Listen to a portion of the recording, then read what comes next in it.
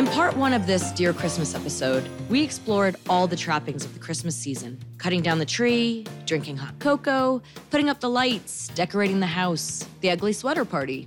It's the perfect backdrop to fall in love. But is it love, or is it the season?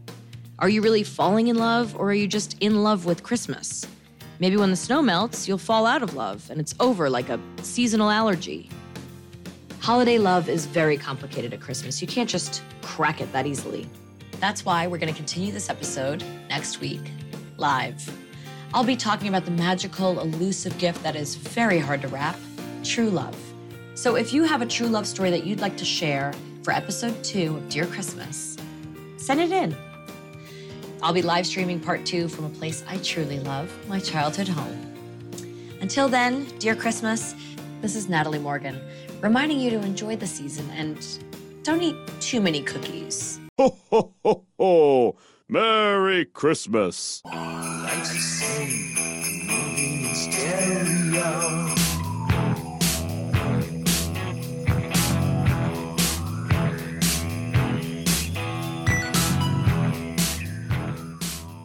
We cut down cookies, we cook trees.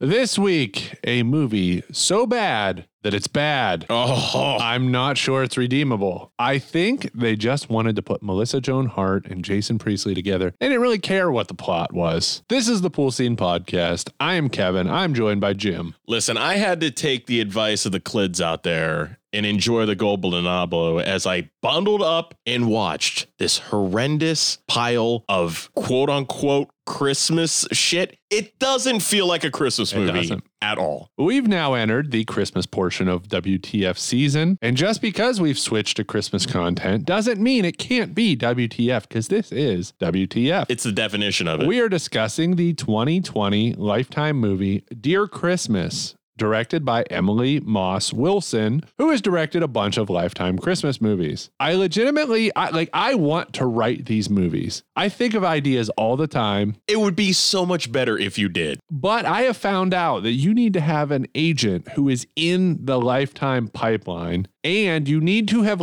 sold something already to get an agent in the Lifetime pipeline. Dude, so it's the whole, how can I get experience if you won't give me experience? It's funny that there is a thing called the Lifetime Pipeline to begin with. It sounds like a mythical place where you go with your fledgling ideas and somebody will pick it up for $20 and a handshake. Yeah. It's like a factory. I mean, between Hallmark and Lifetime, there's legitimately, I think 60 new Christmas movies each year. They mostly have budgets of under $1 million. They get legitimately through, most of them are filmed in Canada, which we'll get to, but they get between $200,000 and $300,000 back in tax credits. Wow. So due to budget, usually they use non-union crews, no music licensing, which every time you watch a Lifetime or Hallmark movie, you're like, what are they dancing to? What is that song? It's bad. A lot of the crew are in mid-season form because they just move from one shoot right to the next. Rarely will you see animals or children because of the cost of having them on set and having a trainer and all of that. Most are shot in Canada, like I said. 2 weeks production. So these are 15-day shoots. It shows. No reshoots. So whatever they got in the can, that's what they make the movie out of. Now, question. Do you think there's animosity between Lifetime and Hallmark production companies? Is there a war on the North Pole floor? I don't think so. I think they think, we're better together. See, this is my entry point into these movies. Which is a shame because I've never seen a Lifetime movie like this. I've never seen we saw the Mario Lopez. That's also ridiculous. That's ridiculous. But yeah. I never saw a Hallmark movie. There are some genuinely most of them are watchable. Some are genuinely good. I literally wholesome content. Enjoy some of these. Okay. So they shoot 12-hour days, no overtime. They shoot them in the summer, which is a lot of the reason why a lot of them don't feel. And this one definitely they're strictly forbidden from walking on the fake snow. Well, you know what I noticed too? You could so tell that this was recorded during the height of COVID. There's hardly anybody else around, period, when they're filming. The top actors that appear in these, and if you start watching these, you'll start to notice. There's this one I like. Everything she's in is pretty good. If you see her, you know it's going to be pretty good. So she's the gold. She's the Tom Cruise. I would say so. There's this one dude who's really good looking. He can sing. He's attractive.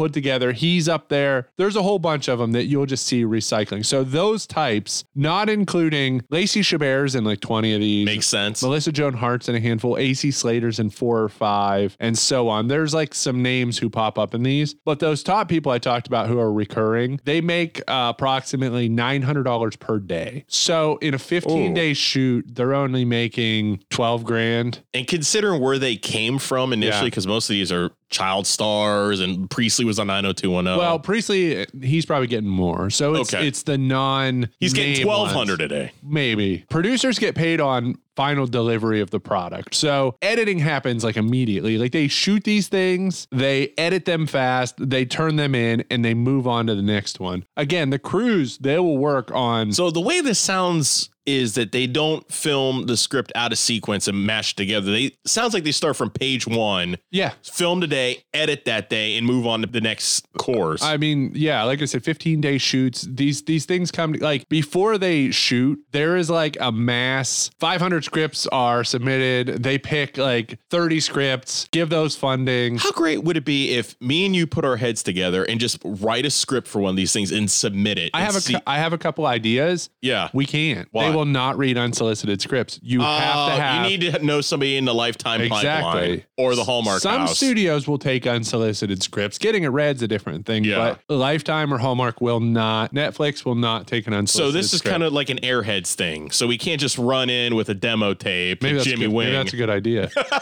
They should show up at Lifetime. I got my demo script. Like our boys in Get Down on Me, B44. Yeah. They just showed up and sang for the executive, and next thing you know, they had a record contract. So there's not a lot of production notes. There's not a lot of background information. So I'm going to read some snippets of IMDb reviews for Dear Christmas. The Cheese Mistress says, audio is indeed terrible. If you love to hear actors swallowing their food, then this is the movie for you. And Natalie's father character is absolutely unwatchable. Oh, he's bad. Oh, I need you to come by the bookstore tomorrow and sign copies of your book. Oh, you're in the front window.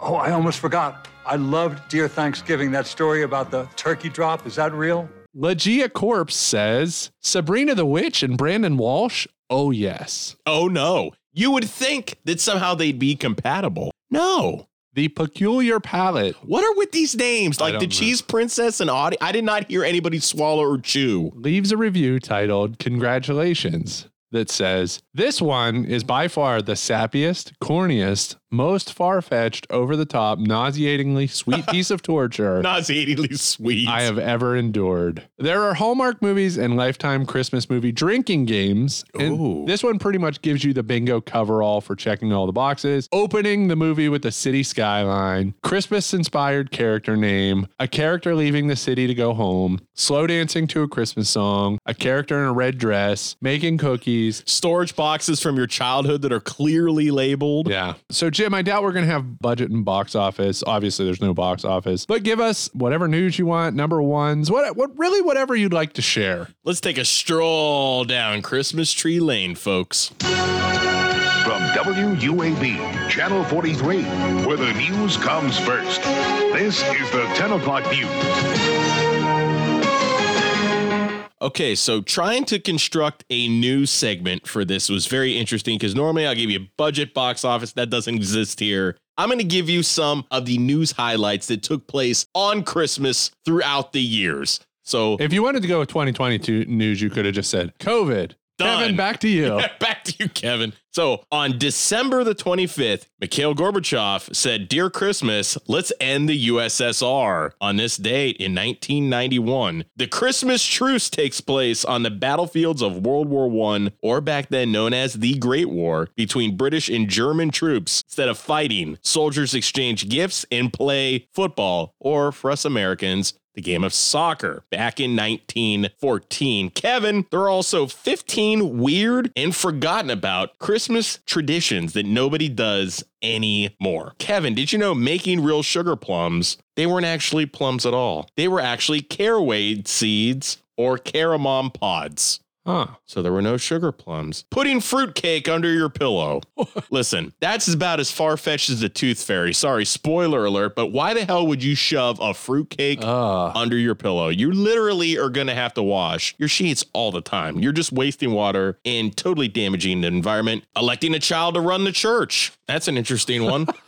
Why not? Because fuck it. Hiding string beans in your Christmas cake. What? Why the fuck would you do that? If I found a bean in my Christmas cake, I'd lose it. Oh, here's my favorite one though, Kevin. I'm going to end it with this one. Caroling extortion. So carolers extorting people. Back in the day, in 19th century Europe, they'd go from house to house and say, okay, we're going to sing you a song, and you can either invite us in for food or a drink. But if you don't, you never know what's going to happen to your yard. What the fuck? So literally, extortion. I'm going to sing Jingle Bells, and if you don't give me what I want, Batman is going to smell and leave a shit on your porch. Like, what the fuck is wrong with people? There is one man who is a Christmas staple. No, it's not Santa Claus. It's Santa George. What's up, George? Good evening, everybody. I'm George Michael, and welcome to The Sports Machine. Christmas Day, 1941, the Detroit Red Wings beat the Brooklyn Americans in overtime. Kevin, this is the interesting part. The NHL used to have a tradition of playing on Christmas Day, and this game is the only one to ever go into overtime. Nice. As the Red Wings beat the Americans 3-2, 18 days after the attack on Pearl Harbor. The NHL eliminated overtime in 1942 because of wartime restrictions and did not reinstitute it until the 83-84 season. So for over 40 years, no overtime, you ended in a tie. First off, sports, I don't care if it's football, I don't care if it's hockey, nothing ever should end in a tie. I disagree.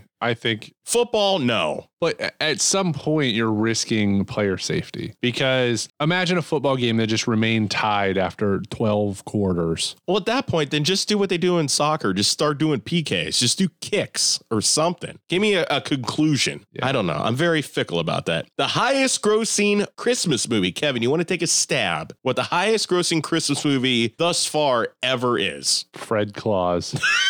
No, it was The Grinch in 2018. The highest grossing Christmas movie ever. Sense. And should have guessed animated. Would you like to take a guess at the highest selling Christmas song of all time? Highest grossing? Mariah Carey, All I Want for Christmas Is You. Wrong. White Christmas. White Christmas. Bing Crosby sold in excess of 50 million copies worldwide, making it the best-selling single of all time. His grandkids are going to college on that song. You know what's bad, though? You hear a lot of backstory about Bing Crosby and his family. You're like, oh, yeah, man, that's not the good old Blue Eyes I grew up with. I already watched White Christmas this year, one of probably 10 times, because I love that movie. But Kevin, that's all that was going on at this point in Christmas around the world at this time. Hey, morning. Hey. Hey. Told you I'd be seeing you today. What are you doing? Oh, I'm hanging Christmas lights. I want to border every window so when it's lit up, it looks like the house is smiling. Oh. Nice pajamas. Let's live stream a podcast into the plot. I didn't have anything better than that, but it doesn't matter. Natalie Morgan is the #1 fucking podcaster in the world. Fuck Joe Rogan. Yeah. Forget Mark Maron. True crime podcasts are bullshit. Natalie Morgan is where it's at, doing her holiday-themed Dear Abby-esque podcast where she reads how people fell in love. What I wouldn't give if they would have had a streaming service like their Spotify, but they call it like Coffify. They do that in a lot of these movies. Know. There's always like some weird social media platform or something. So she's got to be bringing, I don't know what, $250 million a year. Oh, big time. Doing live shows. You see, they spare no expense to that studio. Yeah. Especially because she also released the book version of her podcast. Wait till you pool sceners out there get the book version of this. I would actually do a pool scene. I think it'd be fun. We already want that. A lot of stories. Yeah, the one at one point in time she records her podcast in the basement while her family has to be quiet upstairs. So she leaves Chicago, goes home to spend Christmas with her parents in beautiful Lake Tahoe. 30 minutes out, she gets a flat tire and her cell phone is dead. So, what's the problem? Well, it's really cold out. I've been traveling for 12 hours. I'm late to my parents' house, and, oh yeah, I got a flat. Well, I can take care of the flat for you. There's some hot cocoa in my truck. Why don't you call your parents? Oh, I would, but my phone is dead. That's all right. There's a charging cable in there. A tow truck driver called Mr. Christmas gives her a phone charger, hot cocoa, Jesus and Christ. changes her tire. It's every cliche imaginable, this movie. She calls her pregnant sister, who tells her about the hot babe who helped her. The next day, she's sleeping at her parents' house, wakes up to the sound of hammering. Mr. Christmas is hanging Christmas lights on her parents' house. Fucking serial killer. He tells her that she doesn't remember him, but they were an 8th grade band together. His name is Chris Massey, Christmassy. They continue to run into each other fucking worse everywhere over the next week because Chris has 42 jobs. Yeah, he volunteers and they learn that they've been all the same places, even at the same time. It seems like that fate has almost been trying to force them together. It's Tyler Durden. All is going perfectly for their blossoming romance until an anecdote for Natalie's podcast comes in that says true love takes time. Oh. So rather than embrace what she's feeling for Chris, she rejects him. Hi, Natalie. Thanks for having me on your Dear Christmas podcast. I recently met a very nice woman. Okay, so what's the problem? She thinks what we have is happening too fast. Well, when did you meet? A week ago. That does sound a little too fast to me. Love takes time, especially true love. I've heard her say that. I think maybe she's just scared. Well, I don't think you should do her thinking for her. Maybe you both just need some space. Soon there's going to be a lot of space. After Christmas, she'll be 2,000 miles away. Well, you aren't expecting her to stay here, are you? However, she gets her sign that she was wrong not to trust her feelings. While going through her old childhood journals, which are clearly marked, she discovers... As if they were marked yesterday. She has a crush on Chris in 8th grade. So she had his name with... She had a crush on 3 million guys that he switched by the day. He gives her a promise ring as the movie ends. They're 40. They're like 50. Don't worry. It's not an engagement ring. It's just to show you how I feel about you and to let you know I think we have a future together. He's like 50. He looks like fucking Snowman from Smokey and the Bandit, and he gives her a promise ring. He gives her a promise ring. I mean, I kind of respect it because... He's locking it down somewhat.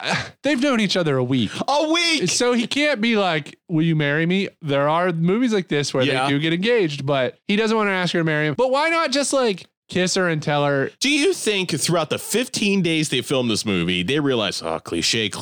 Let's throw a curveball at the end. Everybody thinks they're going to get married. Oh, no, my friend. Promise ring. One day. That is the first time I've seen a promise ring. Never seen it pulled out like that. Way to go on that. I did a promise ring for my first girlfriend. Okay. She ended up throwing it under a pile of my laundry in my bedroom, which was great. Way to go. Characters. Melissa Joan Hart as Natalie Morgan. Melissa Joan Hart, of course, Clarissa. And she explained it all in this movie. Sabrina the Teenage Witch. Jason Priestley as Chris Massey. 90210 fame. Jason Priestley ever do anything else? I don't think so. I think he was in a couple movies. I couldn't name it. He was Calendar Girls. That's right. That was a good one. Yeah. But yeah, I don't think he really ever caught on. I'm kind of shocked he didn't really get caught on. You watched this movie and his acting. Well, it seemed like he mailed it in for $900 a week or something or whatever it was a day. Ed Begley Jr. as Natalie's father. From Saint Elsewhere's to Saint Nowhere. Okay. Unbelievable performance. I've never seen. He gives the opening monologue SNL where it's like they're obviously looking off camera at cue cards. Like that is the level of his performance. He looks like he's not even talking to his daughter at times. Like he's just in space. Yeah. And bring him a Christmas donut. I picked them up at Glazed and Confused this morning. I went early when you were asleep. Oh, honey, thank you. I'll be outside. I think they're just letting him riff. Yeah, him and Priestley are really trying to outdo each other. Faith Prince as Jenny Morgan. I asked Jim, I was like, watch this movie and tell me what she's from. And you figured it out. Yeah. She's in The Last Dragon. She was Eddie Arcadian's main protege, and she was in Dave. Yeah. Nikki Whelan as Emma, the sister I fucking hate. Her haircut. so stupid. That's your only problem? It's her side. Well, she at least tries, and she's in some other ones. And then Robin Givens is Penny. Which, how did they get Robin Givens filmed all of her scenes in an hour? In 30 minutes. Yeah. Maybe. So which actor or actress gives a passable performance? Does any non-lead character steal scenes? Okay, I was hesitant in giving it to anybody until I saw the glory scene where Natalie gets these random video testimonials where I look on IMDb. It just says cameo. We're going the same place on cameo. My nominee is the woman in the testimonial with her soldier husband, which I believe is Hillary Burton. So we met actually at our friend's Christmas party. And the truth is, I fell in love with her the moment I met her. You didn't. I gave you my number. You never called me. No, what happened was I got deployed the following day. I was wrestling and I accidentally lost her number. Well, I went to the same Christmas party the next year, and there you were in your cute little uniform, looking handsome. So it was pretty hard to stay mad at you. For some reason, she seemed to give the most genuine question mark performance in this movie. Dana cried with that in that scene because her boyfriend is deployed, or husband, his boyfriend. Yeah. He is deployed, and we'll talk about it later, but she gets a package while they're on this live call. So I'm assuming that the logic of how this works is like he recorded this from Zoom. It seems like he had a Zoom call with his wife telling their story. Girlfriend. And then he recorded it and sent it to submit it for the podcast. But see, we're going to talk about the scene more because I have a big issue with the scene though. Okay. But her is my favorite. Yeah. Okay. So we'll get into that scene. So I'm fired up, Kevin. It's fucking Hank. It's Hank. He says that he looks like a German terrorist. Dude doesn't have a single line. Hi, dear Christmas. My name is Penny, and I'd like to tell you my true love story. I have a friend that for years has been telling me to give this guy, Hank, a chance. For the last 5 years, Hank has worked for me as my human resources director. He's the guy that puts down the rules that there can be no office romances without consent. Well, this week, I went to Hank and I asked him for consent to have an office romance with him. Well, it turns out that my good friend was right about me and Hank. And just to be honest, I have to admit, meetings with Hank were always a lot more fun. He's well-dressed and he's got a great physique.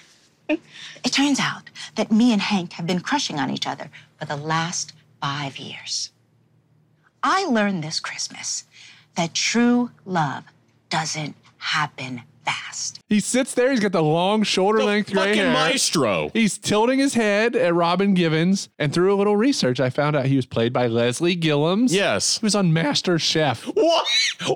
What was he? I have no idea. Was he a Master Chef? He must have been a Master Chef. But it's fucking Hank, man. I wanted to hear his voice. I don't know what the guy sounds like. This is CNN Breaking News. My name is Leslie Gilliams. I'm 56 years old. I live in Malibu, California, and I'm a stay-at-home dad. This is CNN Breaking News.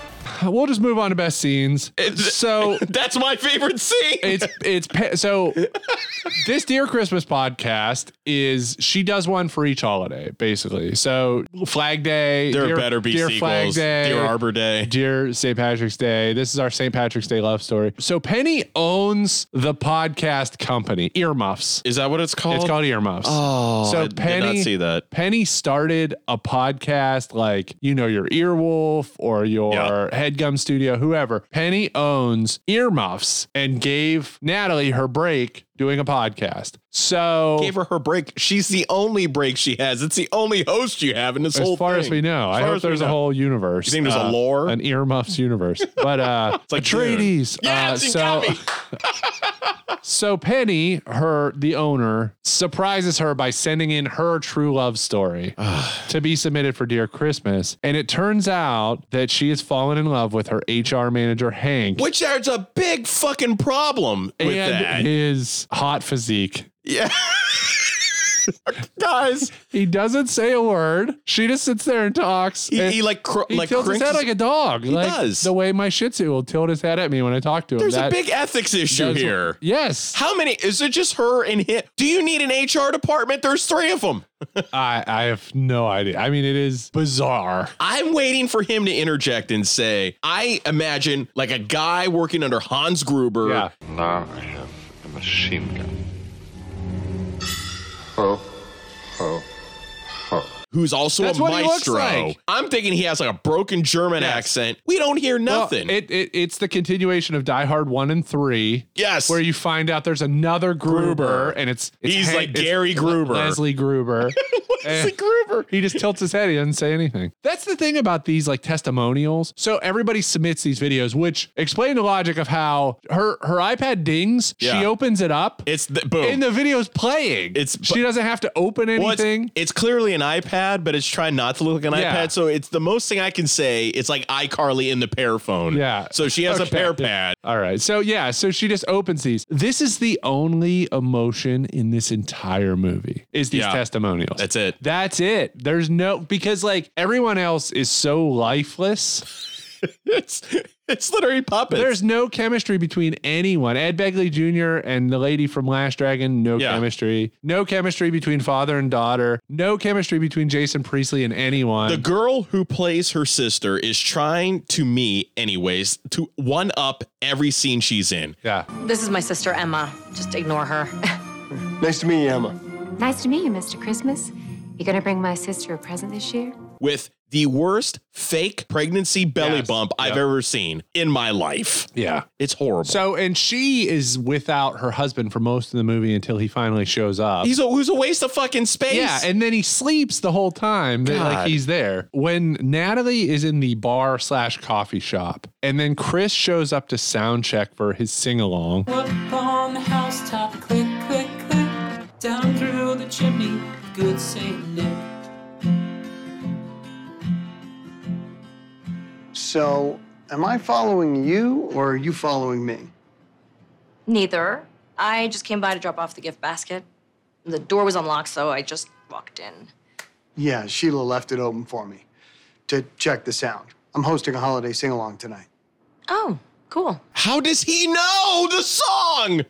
Jesus Christ. You find out him and Natalie have been all the same places at all the same time. So it sort of gives, like, to me, strong Serenity vibes. Yes. Because it's like they're always in the same place at the same time. Well, I texted you, and my first thoughts was, I, once again, never saw this before. I'm like, is he only visible to a certain amount of people? Like, is this some sort of very meta thing? Yeah. Until I realized, he went to the dance. There's more people around. They see him. Yeah, it seems like some sort of destiny that they're supposed to be together. But they talk about all the places they've been and all of that. He's a merchant marine. It's the only time in this movie that we learn anything. Yeah. The rest of this movie is just I didn't care. The rest of this movie is like a screensaver. It's just like Melissa Joan Hart baking cookies and like an ugly sweater party and hanging Christmas lights. And a bookstore that really is not needed in that little town. Yeah. All right. I have next, because that was your only best scene with Penny, right? Yeah. I have, so when they do the blowjobs. So I mean the glass blowing. I was going to be like, did I miss the blowjob scene? You didn't know all these people. That's why they like these I didn't see Ed Lifetime Begley movies. get blown. The glass blowing, when we find out Chris has 100 jobs only so he can support his art. So, am I following you or are you following me? This one's all on you. I work here. What about all your other jobs? I only do those side gigs to support my art. Well, I've been seeing these all over town.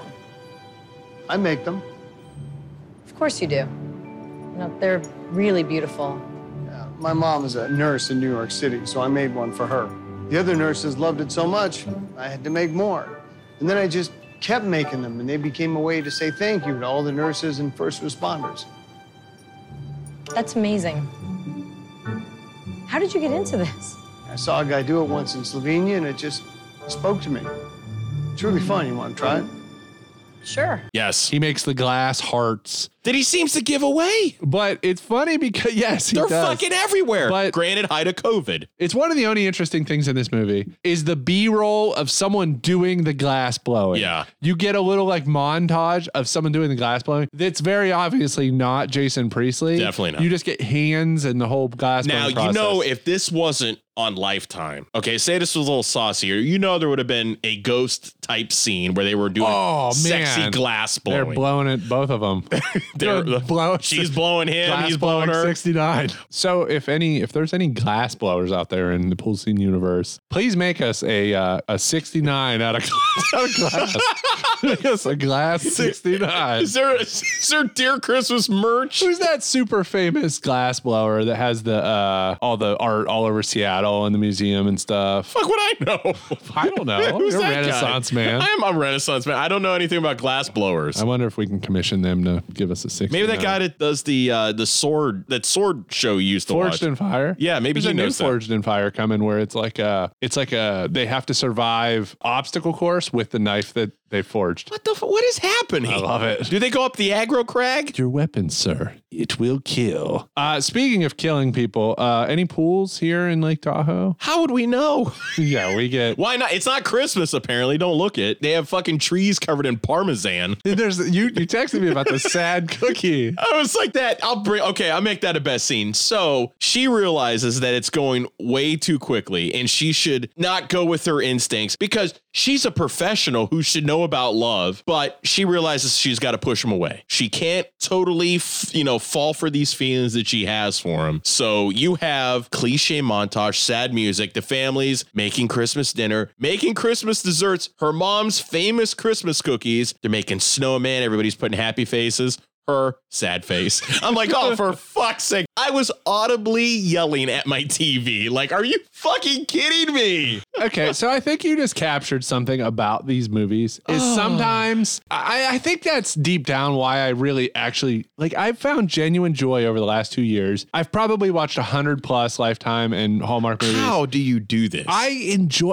is it because it's hokey and you can just be like, okay, it's fucking ridiculous. I laugh so hard at how stupid some of this stuff is and how unbelievable. And one of the fun parts is 5 minutes into the movie, knowing like we just watched this one, and I'll tell you what it's called because I have a list going on my phone. You can see I've now watched. Holy shit! I've already watched 31 movies, 31 of these this year. That is insane. It's December 7th, so you've watched 31, and I've only watched 2 Christmas movies. So there is one called Christmas Movie Magic, and it's about this in this universe. It's like the most famous Christmas movie of all time. Now, are these all Hallmark and Lifetime? Hallmark and Lifetime. Okay. Yeah. Some of the Netflix ones. There's a really good one on Netflix called Let It Snow. There's a series on Netflix, a Christmas miniseries called Dash and Lily that's good. Holiday is really good with Emma Roberts. That one's really funny.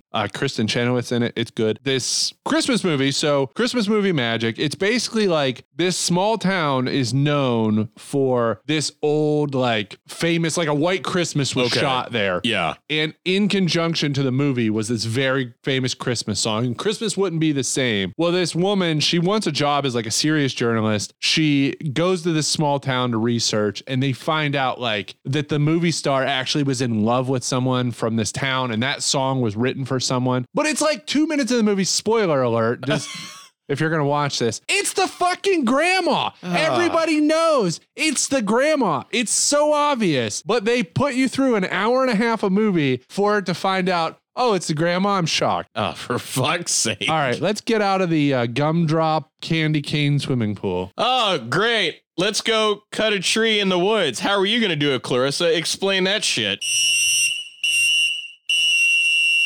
They should have had a shirtless Jason Priestley in this one. He should have been shirtless the whole time. Yeah, I mean, why not? We're going to have our buddy Will B join us for this very special Christmas pool party. Hey, Will. Hi. So, we heard that you're having a pool party. Mind if we come? Sure. You can bring your brothers and sisters, too. Everyone can come. Cool. Come to my pool party before we go back to school. Lake Tahoe. Lemonade and confetti. Come on and jump in my pool. All right. At this point, I think you know the rules of the pool party by now. We basically frame a scenario where we pick a movie universe that we live within, what we wear, who we bring as a date, food and drink, band, movie. I didn't do a vehicle for this one. I didn't either. Okay, so that's fine. So obviously being a Christmas pool party, we're going to do a Christmas movie universe. Okay, I'll go first. My Christmas movie universe, Gremlins. Ooh. I want a big house party full of drunk people and gremlins. Just don't feed them after midnight. Yeah. Don't hit them with water. That's probably a big part of the, I mean, like. That's a challenge with the drunks around. You lose track of time. Yeah. Someone goes in to piss in the bathroom. A gremlin comes up over the shower curtain. Hey guys, I was up there with that gremlin. Hey, Greg, fuck that gremlin again. Did he get wet? She's soaked. Uh-oh. So the polar opposite of smoking a gremlin. I smoked a gremlin. Me and these clids up the street smoked a gremlin.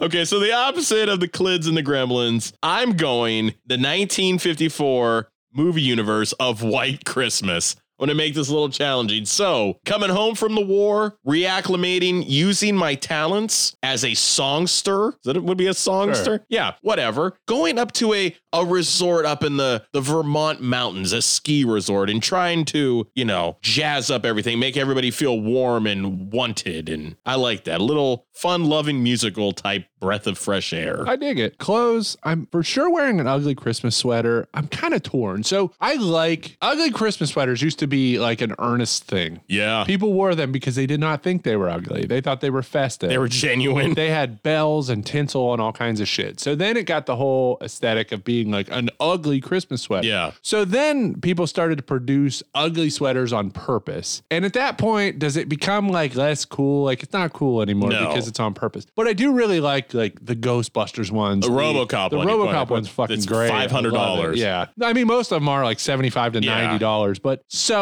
I'm wearing maybe I'm wearing a Judgment Night, like a Christmas sweater. Imagine it has the RV in the front, on the back has Dennis Leary. Piven and Dennis Leary on the back. Ray Line bunch dead. of Estevez faces and a boxing match. Just a random boxing gloves on it. There should be a thing where you hear Ray scream as he falls off the apartment building. Dorf's on the side for sure. You always have to have full Dorf on the side. So my outfit, with it being 1954, I can't think of a Christmas sweater. So I went with the sleek looking, over the top, beautiful 3-piece gray suit with wingtip shoes, black and white wingtips, very traditional. Go out dancing, be able to slide around. Like a red and white pocket square. Any way to jazz it up for Christmas? I think you could put an ascot. I think Ben Crosby does an ascot in White Christmas, so why the hell not? My date that I'm bringing to this party, I've invited. In this universe, I think I have a nice large house. I've invited my date, someone I want to show up. Clark Griswold was always horny for like young girls. When he had a super awesome hot wife at home, I'm inviting Beverly D'Angelo. Dude, she was ridiculously She's so hot in those movies. God. And like super cool. And Clark's like always like, chasing this young trim. How was Beverly D'Angelo? Was she really considered a sex symbol? Because I feel like she wasn't. No, she should have been. Like that first Vacation movie, when you see her in the shower, like, holy shit. Well, I will appreciate her the way that Clark didn't and really have a good time until she's killed by gremlins. Well, hopefully you get her moist, but unlike a gremlin, she won't go crazy. Or will she? One woman who will go crazy if you give her nice little drink. 1954 bombshell, buxom bosomy bombshell, Triple B, Jane Mansfield. Nice. Who in 1954 became Playboy Playmate of the Year, right when Hugh Hefner started Playboy. Yeah. So most of these guys in World War II would have posters of Jane Mansfield on the wall. And when they want to come home from war, they can hook up, or as they said back then, give her a nice rogering. Imagine how difficult Jane Mansfield's life probably was. Oh, because like how universally unaccepted she was. She was probably getting like attacked on the streets just for existing. Oh, hell yeah. So, but you have to remember back then too, women went to extremes about having like the hourglass shape. Like they'd remove ribs and shit. If they do the waist training and stuff. Food and drink. I'm not providing much. Everybody's just here to get drunk. Little Debbie Christmas trees and Great Lakes Christmas ale. I thought you were going to say elf nog. Elf? What the fuck is elf nog? Eggnog. Elf nog. I'm going to say eggnog is elf cum. Give him a good time. And elf nog. Elf nog. Do you like the Little Debbie Christmas trees? I used to eat them a lot when I was a kid. Of course, that's when I had a metabolism. My dad swears by them still. Yeah, a lot of people we know love them. I think Kalenich just said he really loves them. And I always found it interesting when you'd eat those. You would have the smoothest mouth texture, and it was so weird. It was alien. To me, I'm indifferent. Like I like them, but I don't enjoy them enough to where I think it's necessary to consume the calories. No. Like I don't, there's not. One's enough. Yeah, like exactly. So my is just a drink. And it's a traditional, one of the best ones of the early 1950s, a Tom Collins. Okay. Which, if you guys don't know what it is, it's 3 ounces of gin, 2 ounces of lemon juice, 1 ounce of simple syrup, some club soda, top it off with a cherry, and a long, thin Tom Collins glass. Perfect, man. Great job. Good stuff. So band, I was like, so I'm thinking, I'm like, okay, we've got Gremlin Chaos. They're chasing people around. I'm like, I need to soundtrack the Gremlins. I originally was going to go with Mighty Mighty Boss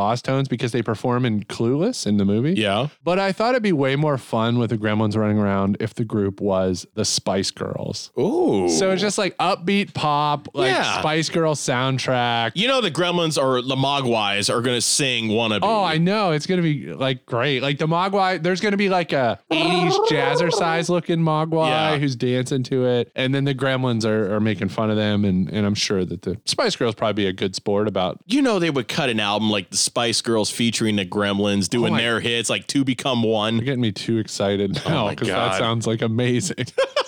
This was a little bit of a difficult one, so I'm staying in 1954. And of course, maybe it's kind of an easy way out, but I decided to pick George Clooney's, I believe, aunt, Rosemary Clooney, to be my featured act. One of the best voices of the time, really good. And then, curveball out of nowhere, here come my favorite band from the 40s, the Ink Spots, as most of you kids would know from Fallout 3. Perfect. Movie, so I think the Gremlins kill or scare everyone off mostly. The few survivors and the Gremlins finish the party by watching Die Hard. Yeah. Just Gremlin commentary over Die Hard. It'd be really funny. It'd be funny if they watched Gremlins 2. Although speaking of Gremlins 2, since there's a Hulk Hogan cameo in Gremlins 2, it would be funny if I picked Santa with muscles. So my Christmas movie, fire up the reel-to-reel, kids. I guess the best thing we could watch at this time was Holiday Inn with Bing Crosby and Fred Astaire. Okay. Let's dance around. I tried to stay committed to 54. To the bit. Because most of the time, I'll do a pool party and I'm like, oh, I just fucked this entire thing up. So I was like, nope, we're sticking to 54. Perfect. That was fun. Those are good Christmas parties.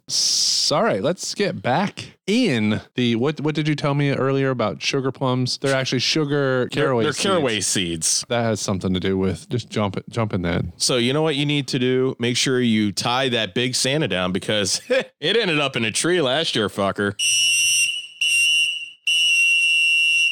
What are you doing? It's a surprise. Okay. Well, I'm headed out. By the way, we have a love-struck teenager upstairs. Really? Really. Next week on Holiday Love, the woman who always talks about love finally finds it. Well, she's been spending a lot of time with him. Who?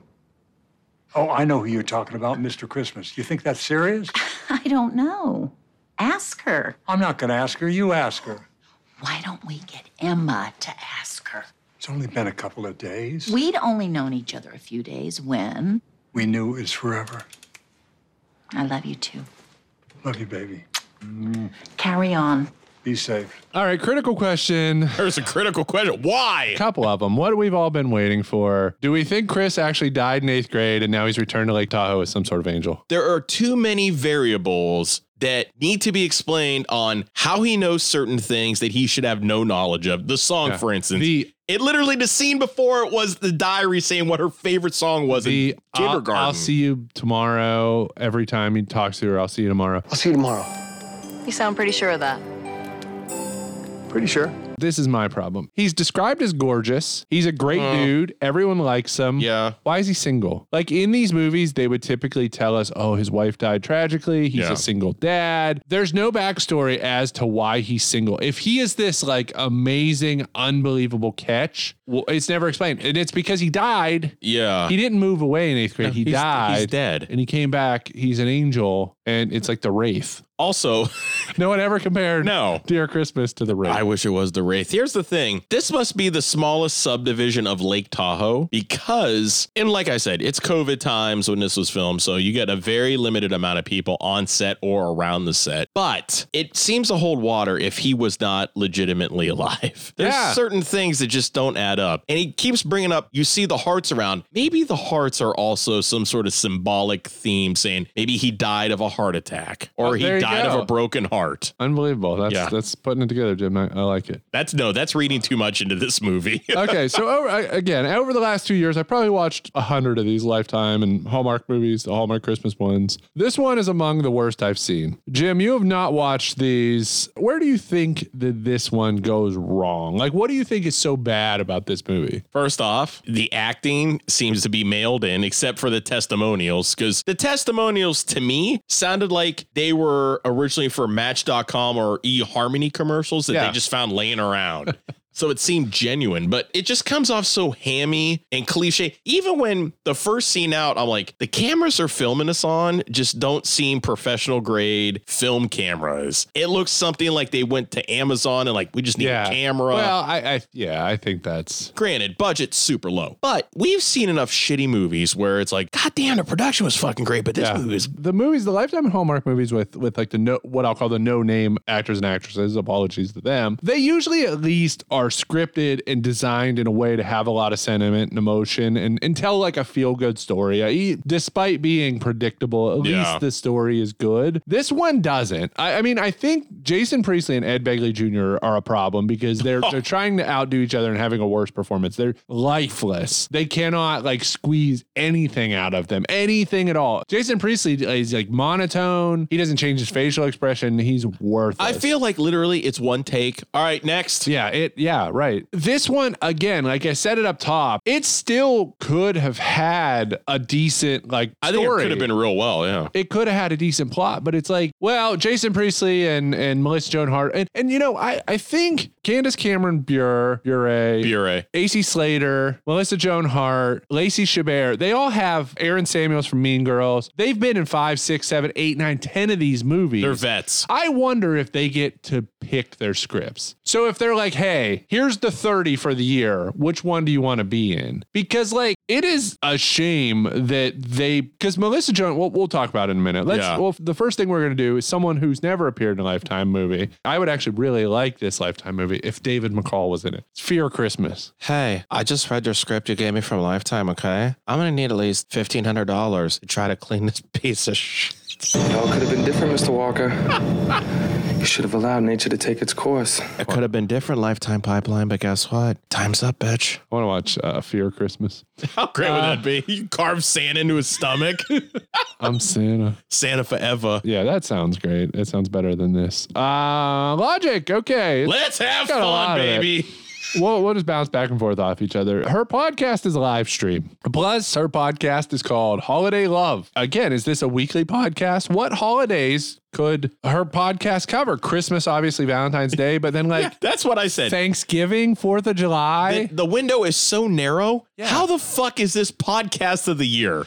Exactly. If she's covering the major holidays only, and then basically like Dear Christmas is basically her swim meet series to Holiday Love. Even with that, you're telling me there's not other people that could be podcast of the year? It's insane. It's literally just her retelling people's love stories. Yeah. What is that? Oh my God. Okay, let's start it off.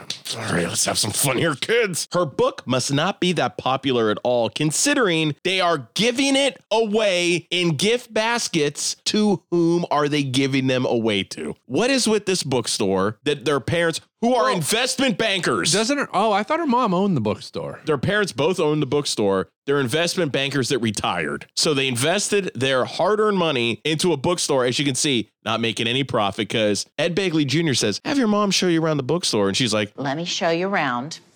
Nonfiction here, right? Bestsellers there. and staff pick here.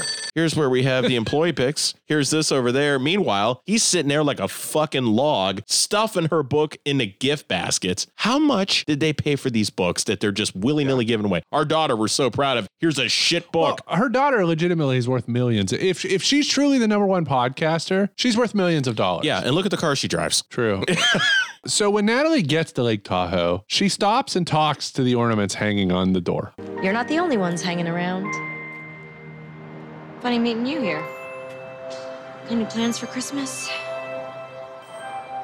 No? Me neither. Guess we're just a bunch of lonely hearts. I saw that. I'm like, she's fucking crazy. She's crazy. She's standing there and she's literally having a conversation with ornaments on a door. She doesn't do this before or after. Nope. For no reason. She's having a conversation with ornaments. And then she's like, look, I must be a lonely heart too. I'm like, oh, from that point on, that's why I text you. I'm like, oh, this is fucking miserable. So here's one, and I'm going to do these out of order because fuck it, why not? So are we to believe that she passed out drunk while reading her first grade diary? Because she's reading it. Next thing you know, she wakes up a fucking mess everywhere, completely sloven. And she wakes up to quote unquote, Mr. Christmas nailing. First off, why the fuck are you nailing in the siding lights? Bad idea there, pal. But did she pass out reading her first grade diary? I think she did. So speaking of nailing up the Christmas lights, when do we think Natalie arrives back at her parents' house? What do we think the date is? Are we to believe that it is December 18th? Approximately. Yeah. That's what I think. I think we're on the same page. Why are they putting up Christmas decorations on December 18th? For her parents to be so stalwart into Christmas, as we are told that they are, those fucking lights should be up the day after Thanksgiving. Yes. Minimum. I mean, they are paying somebody to put them up, but it's like... Or are they paying him? Because it sounds like he doesn't make any money. I don't even know if they can see him. No. He's just some sort of phantom hanging shit. He's our ghost friend. I don't get, like, why put up the Christmas decoration? That's like such a huge logic issue. Like, hey, we love Christmas. That's why we put up our decorations on December 18th. It's like, what the hell? So here's one that really needled me. So she has a FaceTime with Penny in the cafe or wherever it was. Yeah. With her fake ass. Oh, that one's bizarre. With her fake ass AirPods that are massive. Penny calls her. But how are we able to hear what Penny is saying when she has buds in her ear? That's a perfect point. It would just be her nodding and talking. That is the laziest scripting ever. So bad. Penny calls her. Yeah. She gives us like some exposition about what's going on. Yeah. And then she says, what do you want? And she goes, what do you mean? She goes, you called me. And she goes, oh, okay, bye. Yeah. It's like literally a phone call that happens only for the exposition. Why did we need to hear that on her pear pad? I think they should have cast someone else as Chris, because multiple times she describes him as like the hottest guy. Priestley was pretty attractive on 90210. Yeah, he was a heartthrob. But like, he looks like Jerry Reed from Smokey and the Bandit. I mean, he's literally eastbound and down. He doesn't have it anymore. You know what I mean? He's fine. He's looked whatever. He's fine. Here's the problem I have, and I wonder we look at like older heartthrobs like this. Do they still think they have it? Look at Brad Pitt now. Oh, he's still gorgeous. He's gorgeous. Clooney looks great. But like, I feel Brad Pitt doesn't have that mystique like, hey, I still have it. Yeah. I feel like Priestley still is like, he has a lot of ass kissers saying, you still got a big Jace. You got it. I think Priestley seems like the type of dude you'd run into at like a local bar. Yeah. Like, hey, I'm going to this bar, get some wings or whatever, and Jason Priestley's just there. You know what I feel? I feel that there was some sort of divine intervention. You had McConaughey and Priestley sitting at a bar. Whoever's your higher power came down and chose McConaughey, and Priestley was just like, off the Lifetime movies you go.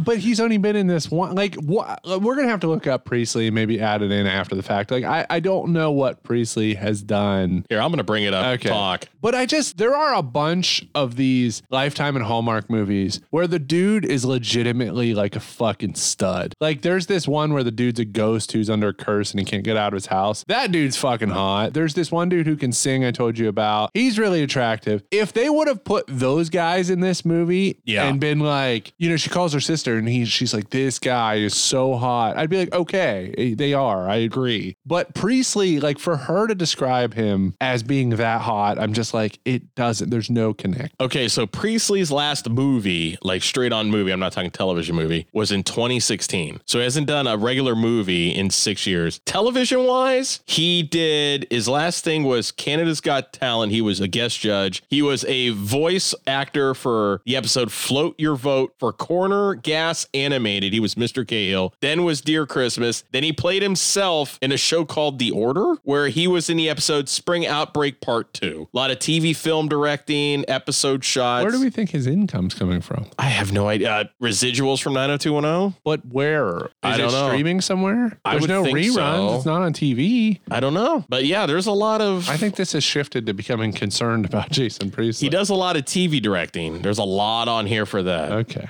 So that's what he seems to be into now. That's interesting.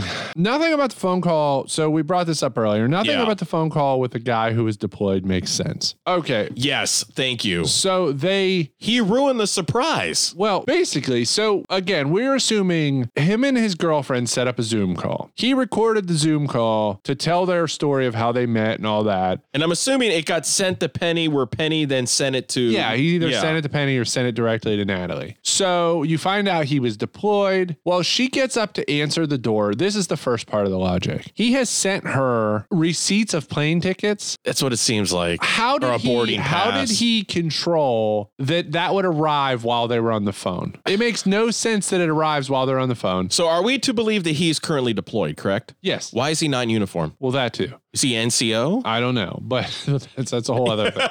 So he somehow controls when the package gets to her while he's on the phone. Blackwater. 2, while she's gone, he literally tells the camera, yeah, I'm going to ask her to marry me at that Would Christmas she not party. have heard that? I mean, exactly. I don't know how far she had to go to the door. I don't think she muted it because we could hear what's going on in the background. And I mean, as long as he's the one recording the phone call, she can't watch the phone call back. Like, it's just, everything about it's just like nothing makes sense. Okay, so I have an idea, and granted, they probably couldn't have done it because of COVID. However, an idyllic way would be he would have sent that recording, she would have went to the door, and it's him at the door. Yeah, right. That would have been really fucking cool. Instead, they spoiled it. Yeah. Like, surprise her in a non-COVID world. Yeah. Here we go. Here's another big one. So they sent Natalie off to go get the Christmas tree. Are you telling me without Chris, she was going to chop down a tree with the edge of her hand? Yeah. Like, is she Hogan? And why are these trees covered in Parmesan cheese? Because it's not even really good fake snow. It looks like they went to Kraft and said, spread shit on this. Yeah. So this one drove me insane. At the ugly sweater party, they make all the martinis in advance. The mom says, like, we need to make the drinks, but it's like no one's there yet. How do you just make all the drinks in advance? Martinis are usually chilled. Yeah. How would they remain chilled? And like, and also, how do you know who wants a martini? They make like 50 martinis. I also have another big problem with this Christmas party. First off, this party, it seems, you look in the background, there's gonna be 100 people here because they have like banquets set up with sterno burners and all this shit. And it's just Chris Massey showing up with a plate of JoJo potatoes that he made at the firehouse. He's also a fireman. He fucking does everything. He's a cop. He's a Fed. He's a former East German Stasi policeman. I have no idea. But you have this big setup with the prepped martinis. You have this buffet for 5 people. As far as we know. We never see because the laziest thing is Natalie's outside sulking or something. Yeah, of course. And you just hear, hey, Natalie, you won the ugly sweater contest. That's it. Like, they could have shown a scene for exposition of like her mom cleaning up, something like that, to make it look like there was a big party. Yeah. No, not at all. No. Easy shit. You just have to fill in the gaps yourself. Okay, one thing that fucking just pissed me off. So near the end, her sister explains what 511 means, like 5 minutes, contractions 5 minutes, or one something apart. And then Natalie says, I don't know what that means. She just fucking explained to you what 511 meant. And she's like, I have no idea what that means. What? She is so dense for being so popular.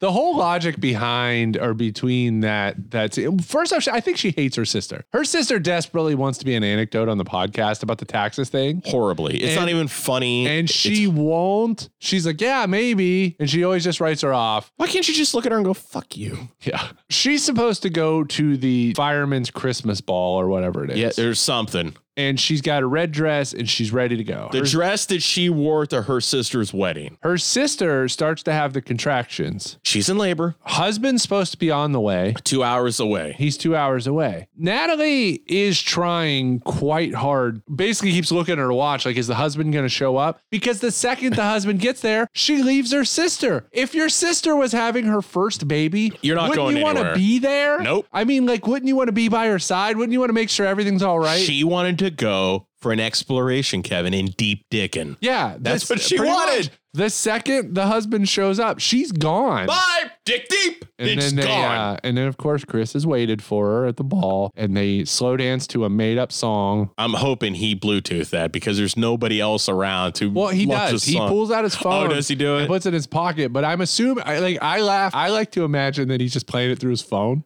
He puts it in his pocket and he's just playing songs through his phone. Because, like, why would Chris's phone connect to the Bluetooth at the banquet center? I don't know. He's a DJ because he does fucking everything. He owns the banquet center. Most people are DJs. Here's another one. How, Kevin, when you were in 8th grade, did you have a lot of people? Did you do band at all or any type of music class? I didn't do band, no. So I did choir, 6th, 7th, and 8th grade, and there was maybe 25 people in the class. I remember every single one of those people. How in God's name did she forget him when she had such a massive crush on him? Yes, if he was just some random. Is this a Mandela effect? But at some point, like, I think that I would remember, like, even now, if I, like, somebody I went to middle school with told me their name, I would be like, oh yeah, I definitely know that I can person. remember the girl I made out with and I got caught by her father when I was 11. Yes. I remember everything because she drew me a picture of myself on orange paper and she autographed it. I fucking love that. Yes. That just made this whole episode worth it. Here, that real quick story. So my dad's best friend, he went to school with, we went up to Cleveland. This is after my parents got married. So this is in 90. So we go up there. It's some of my dad's old classmates. They brought her daughter, same age. So at one point she hates me. You know, when you're kids, you really like somebody you fancy, somebody you push her around. Next thing you know, we're in the corner of a room behind a fucking ficus making out left and right. Her dad catches us and I'm like, oh, I'm in trouble. And I can see my mom and dad are kind of getting a kick out of it. She literally draws me like a stick figure of me on like Anderson Windows parchment paper. It's orange and autographed it. I think I have that paper at my parents' house. I love that. I don't forget that. How could she fucking forget this? This girl in middle school, I started getting a little heavy in middle school and, I like thinned out. I got whatever. But this girl, she called me a Pillsbury Doughboy. She was mean. A bitch. And she drew a really good picture of the Pillsbury Doughboy, but wrote my name. Thanks. But then it's like a couple months later, we're watching the MTV Movie Awards on like the last day of school, getting some coffee.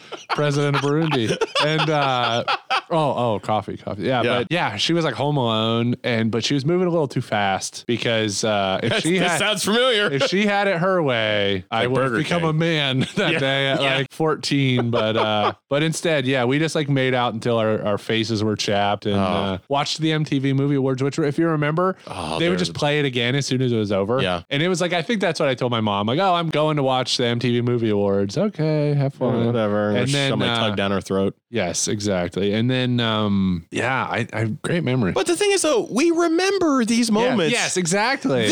How do you not remember a guy that you had so much affection for? I remember, I don't know how big their school was. I remember like everyone. Yeah. And my memory's horrible. But unless she was in like a downtown Chicago school where they have a graduating class of 1,300. Yeah, but even still, in something like that, because she had a crush on him. His name is in her diary in red crayon. And it's not X the next page. All right, weird. What is the legacy of this movie? So Melissa Joan Hart's in a bunch of these. There's one called A Very Nutty Christmas that feels like an acid trip that I love. She owns a bakery. Of course. A nutcracker comes to life. Oh, God. And she like dates him. But then it's Jason Priestley. But then he just disappears and she ends up with a different guy in the end that wasn't even in the rest of the movie. All these things should be same universe, like shared universe. She's in one called Holiday in Handcuffs with AC Slater where she kidnaps him. Oh, I thought that was going somewhere else with it. Both of those are better than this one. All right, before we step away for some plugs, just remember that you can't spell advertisements without semen between the tits. I don't want to grow up. I'm a Toys R Us kid. You just said the magic words and look what you did. And look at the world of savings at Toys R Us this Christmas. From Worlds of Wonder, it's laser tag. Fire the laser tag starlight and send an infrared beam of light to the laser tag star sensor. Swell! Wow! Also comes with a star belt, all for only $44.99. Get additional star sensors and other laser tag gear from Worlds of Wonder at Toys R Us. It's the world's biggest Toys R Us. Go! Pool Sceners, once again, thank you for listening to this episode of the show. And don't forget, as always, like, comment, subscribe, rate, and follow Apple, Spotify, and Podbean. You leave us a 5-star review and we read it on the air, we'll send you out a bit of a prize. Also, don't forget, check us out on Facebook, Instagram, and Twitch. If you guys are unsure how to get there, we have a one-stop shop now, and it's called Linktree, linktr.ee/Pool Scene Podcast. If you guys would like to contribute to the show in any way, help for future content, maybe even put it towards a cup of coffee for us, there is a link at the top of the Linktree that will send you to basically a tip jar. We love you guys, and thank you once again. And now, back to Kevin. Hey, Final Lap guy, you monitoring the sleigh races over there? Yeah! The final lap!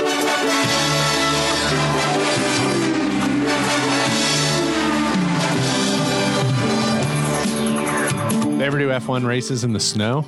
I think it'd be the coolest thing ever. They did like an exhibition, like 3 cars on like a Finland ice fjord. Oh, they all died. They had like nails in their tires for tread. Yeah, I don't think you could ever do a competitive type thing. But so yeah, don't have a lot for Final Lap this week. Kevin, how did you feel after last week's alcohol advent calendar? How was your tummy? It was okay. My pee smelled heinous the next morning, it smelled like the Minky sunrise. Okay. I'm going to do what you suggested. Every time we have a guest, I'm buying a can of it. They have to try this mess. So bad. It was horrible for me the next morning. It literally was brown rain like all day long. Yeah, it wasn't. I mean, I don't know. It was just some of that Minky sunrise was really the worst of the I never thought I would ever taste anything so bad in my life.